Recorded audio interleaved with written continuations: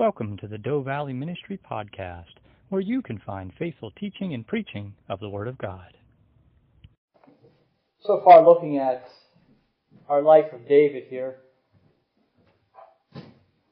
we've seen a couple different lessons. First, we saw that God looks at the heart. Remember when the prophet Samuel went to the house of Jesse, looked at all the older sons, especially the eldest son, and said, "This is the one." God said no. It was David. God knows what's in our hearts. Samuel had to learn that lesson. And we looked at the battle of David versus Goliath. And we saw that God is with His people when His people are with Him. And David knew that the people of Israel had forgotten it. And last week we looked at friendship, the friendship of Jonathan and David. We said that was really a true example of friendship. You know, the characteristics that they had are ones that we should try to implement into our friendships as well. They looked out for each other. They cared for each other. They even risked their own lives for each other. They loved each other as they loved themselves. That truly is friendship. This morning our story jumps a few chapters to chapter 24. And in between there, in verses chapter 21, 22, and 23, if you read through those, we see that it's basically just David on the run from Saul. And as David's fleeing from Saul, he meets people. He helps people. And people join him. His family joins him. Some friends join him. Some soldiers join him. So David has a little band, has a little group of people following him now. And it keeps growing. And that's where our scripture lesson picks up this morning. Saul is out trying to find David, and he gives up, he returns home to his palace, and someone tells him this is where David's at. So David gets word that Saul's coming after him, and David hides out in a cave. Saul goes into the cave to relieve himself, and David has the opportunity to kill the king. But his conscience says no after he cuts into the robe of the king. Think about this for a minute. Put yourself in David's situation and think about the feelings and the struggles that David must have been going through. David knew he was going to be king. And here is his chance to take the throne. Even beyond that, though, look at it just from a simple life perspective. David is fleeing for his life from this man. And here he has a chance to end it. David has a chance to stop the running for his life. He had a chance to eliminate the person that was out to get him. He had a chance to get even, to put an end to all this. But he didn't do it. His conscience stopped him. Sure, his friends there, his buddies that were with him, they tried to persuade him, saying, "This is the day that God had spoken of. God has put Saul into your hands. Make your move. Do it now. Kill him." What a tough decision that would be. And maybe you've been in situations, maybe not, as drastic as that where you had to kill someone. But what a tough decision it is. You're in the heat of the moment. You don't have much time for an internal debate about right or wrong. You can't pull out a piece of paper and make a list of things. Okay, should I do it or shouldn't I do it? You don't have time for that.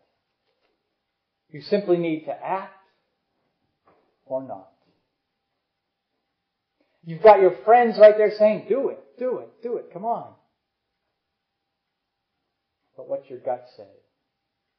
What does your heart say? What does your conscience say to you? And I'll tell you what, it sure looked like it from reading this.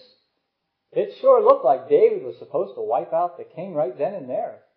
It was a perfect opportunity. What did his friends say? And that's the key. His friends said, "This is the day God has spoken of. God has put Saul into your hands." And it's funny because when I read Scripture, I never hear God saying that to David. You never read that anywhere. Did God ever tell David he was to kill the king? Absolutely not. He certainly said that, "David, you will be king." But he didn't say you're going to kill the king to get the throne. And that's the key. That's really the key. Had God told David, "Kill the king," David wouldn't have hesitated. But God never told him to do that. So David's conscience is in tune with God's will. And it tells him no. And in fact, he feels guilt after cutting a piece of the king's robe. And I'm not sure what it was, but it was probably the little the hem on it, the end piece. They say that's where the honor and the glory and the power came from. And that's what, even if you go to the story of the woman with the flow of blood that just wanted to touch the hem of Christ's garment and she would be healed, that's the same kind of idea. He went and David cut the hem of the robe. But he stopped. He couldn't do it. See, David knew that Saul was given his power to rule from God. And we read that in the New Testament as well. Government is put in charge by God, or is allowed to rule because God allows them to rule. And it's up to God to remove Saul from the throne. It's not up to David when he wants to take the throne. It's like, all right, I'm tired of running. I want the throne. It's not up to David. It's up to God. And when you think about our government in that respect, and the governments of the world, we need to keep that in mind, that these people were either put in place by God or allowed to rule because God allowed them to rule. Whether they were good or bad, God allowed it to happen. You can look at that with our presidents. You can look at that with the world rulers. And one of the debates is the death of Osama bin Laden. First of all, was it legal? Was it justified is one question. And was it right was another question. Well, according to our Constitution, people were innocent until proven guilty. And I don't know that he was ever held for trial. At least Saddam Hussein was when we captured him. He was held for trial. Whether or not he had a fair trial is another story. But he had a trial. And a similar situation could have occurred with David here as well. David could have just killed him outright, right then and there, and taken the throne. But what would that have said for David's reign?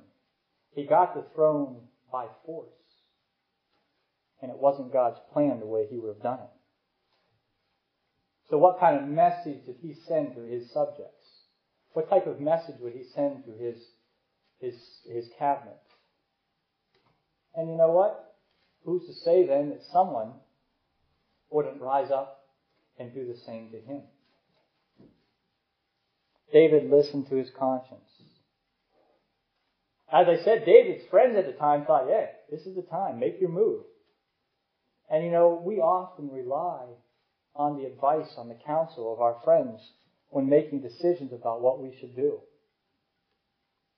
And if we surround ourselves with godly people that are living godly lives, then it's probably pretty good advice. However, we still need to check in with God. What does God want us to do in this particular circumstance or situation? And we must not do anything that will violate our conscience. We must not give in to that peer pressure if our friends or other people around us are saying, do it, do it, do it. Especially when we know the right thing to do. And no doubt we've all given in to peer pressure. It's difficult. We get caught up in the moment. We don't think. We act poorly. But it is amazing how it does affect us. And I think I may have told you this story before, but a friend of mine, her daughter was 5 years old, and for her birthday last August, she wanted a pillow pet. It's like a little pillow that's in the shape of a pet animal. And she got one. She got one for her birthday in August. But at Christmas time, they were writing letters to Santa, and all her friends wrote that they wanted pillow pets. So she put that in her letter too. Even though she didn't want one, she didn't need one, she already had one. She gave in to peer pressure, and she wrote it in her letter to Santa. And when she got home that night, she was crying and screaming because she wrote in her letter to Santa that she wanted a pillow pet, and that's not what she wanted. She gave in to the peer pressure. She went against her conscience for a 5-year-old, and it hurt her. And of course that weekend Santa was up at the school for breakfast, so her mother took her up there to sit on his lap, and she was able to tell Santa what she really wanted, which was an alarm clock, and that's what she got. So Santa came through, and it eased her conscience. But for a 5-year-old to pick up on that, to violate, to give in to peer pressure and to pick up on that she violated her conscience at 5 years old, that's something. That is something. And I know that's a very trivial example, but it makes the point clear. Whenever we violate our conscience, when we do something that we know isn't right, it hurts. It should haunt us. In fact, it should make you sad. And some people become depressed, miserable, and so on, because they can't get over what they've done. We cannot violate our conscience. We cannot shut it down. We cannot close the door. David loved, trusted, respected, and obeyed God. God never told him to kill Saul. So he knew it was not right to kill God's anointed king. The guilt of just cutting the robe was too much for him to bear. And at the end of chapter 24 here, David emerges from the cave and confesses to Saul what he did. Confession is not something that we're very good at these days. When I tell people how to pray, start off by thanking God, praising Him for something, asking Him for something, and asking Him to help someone else. And then confess to Him that you're sorry for some of the things that you've done, and ask Him for the strength to get over it and not to do that again. And this is what David does. His conscience is eating him alive in those, 5 minutes, whatever it is. He cut off that little piece of the robe. And he comes out of the cave and confesses to Saul what he has done. He held up the little piece of cloth and he showed Saul that I could have killed you, but I didn't. See, David's not out to get Saul, even though Saul was out to get David. David simply kind of says, King, why are you after me? I'm not trying to attack you. Why are you attacking me? Think about this for yourself. Think about it rationally. Let God be your guide, and God will be the judge. He'll show you that I'm not out to get you. And actually, if you read the account here at the end of chapter 24, Saul's reaction was pretty humble. We know that Saul was tormented by evil spirits, But Saul confessed that David is more righteous than him. Saul confesses that if you read the Scripture. He says, David, I know you're a better man than I am. You're much more righteous. In fact, I even know that you are going to be the next king. Of course, I'm not ready to give up my crown and my throne just yet, but I know you're next in line. God had placed you there.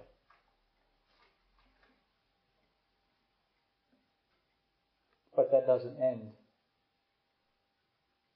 the threat on David's life. Sure, Saul goes back to his kingdom for now, but he will continue to attack David.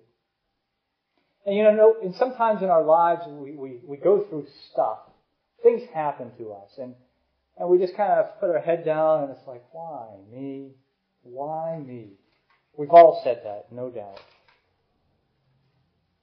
If anybody has a right to say it, surely David does. He didn't do anything wrong to agitate the king. He didn't do anything against the king, but the king is after him, chasing him around the country. David could have said, why me? But when you look back at these events that happened in David's life, or maybe even your own life for that matter, you can see that God's hand is at work. God was with David every step of the way. And throughout all these different events that occur, there's a lesson that David needed to learn. The same is true for us today as well. We all go through struggles in our life, and there's always a lesson to learn. Sometimes the lesson is discipline, for sure. Other times the lesson helps us mature into the people that God wants us to be.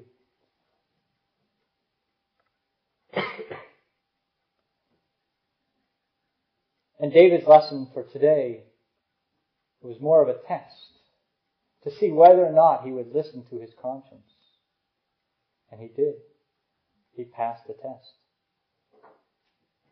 Later on, no doubt he closed his conscience up, especially with Bathsheba. He was not listening to his conscience. He was not listening to what God had to say. And the question that we need to think about is, what does God want me to do? How can we know when to take matters into our own hands and when to leave them in God's hands? And that's tough. That is really, really tough. God spoke to the prophets in the Old Testament in a very personal way. They knew it was the voice of God they heard. They had visions from God.